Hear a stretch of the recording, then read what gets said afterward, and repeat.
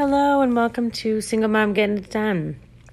I was tasked by a friend with creating a journal or a list or, she's like, what if you get what you want in life? And this is an interesting manifesting technique, is to get really, really clear about what it is you want. So I'm sitting here journaling and I'm finding it to be very much of a struggle to really put down or visualize even. It's easier for me to visualize than it is for me to write down, but it's still, I sit in a lot of avoidance. Making this podcast is an avoidance because I've got it sitting on my lap and and I've written about half a page, but it really doesn't feel like it's coming from my higher self. It feels like it's coming from what I think I should want.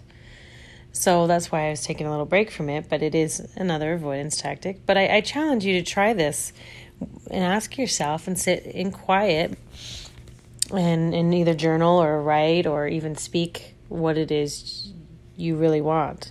What if you get all of that? How are you going to feel? Are you going to be afraid that you're going to lose it?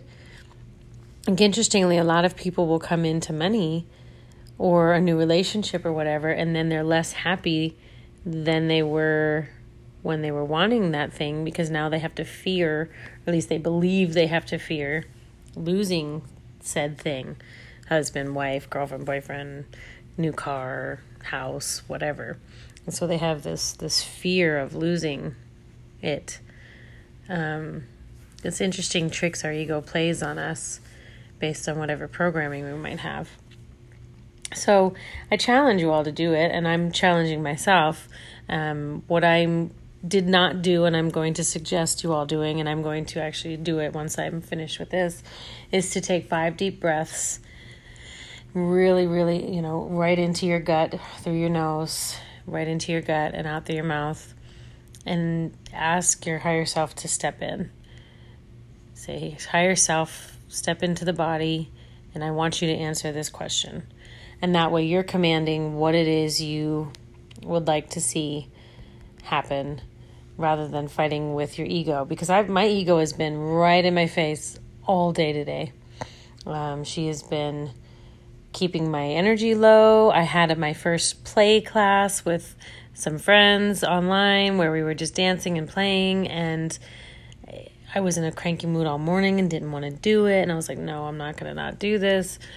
And so my ego has been trying to knock me off all day long. And I'm not going to let her. I'm going to give her another task, which is in this case going to be actually writing down what it is my higher self translates. And that will be her task for now.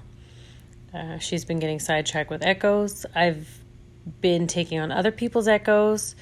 And I realized that I've been letting other people's entanglement with other people kind of keep me from what it is that I but what I would like to be focused on. So try this. Take a few deep breaths, 5 at least, until you feel really grounded and centered. Tell your higher self to come in and tell you what happens. What if I get what I want? Say to your higher self, what if I get what I want? What does that look like? And tell your ego to be the recorder and the translator of this information. And that way everybody has a job. And it can be playful because honestly, I want to play. I want to have a house on a lake and have a dock and run off the dock and just jump in cannonball style every day. I want that freedom, that silliness, that lightness of being that allows me to feel comfortable playing every day for the rest of my life. I love those memes with the old people the old couple holding hands, naked, jumping off the dock into the water. And it's that's what I want to be like when I'm 90. And this is part of what I'm going to write down. So allow all those pieces, all the parts to come out. Make sure it's not coming from ego. If you're struggling with it, it's coming from ego. And take a few more deep breaths until you can be centered.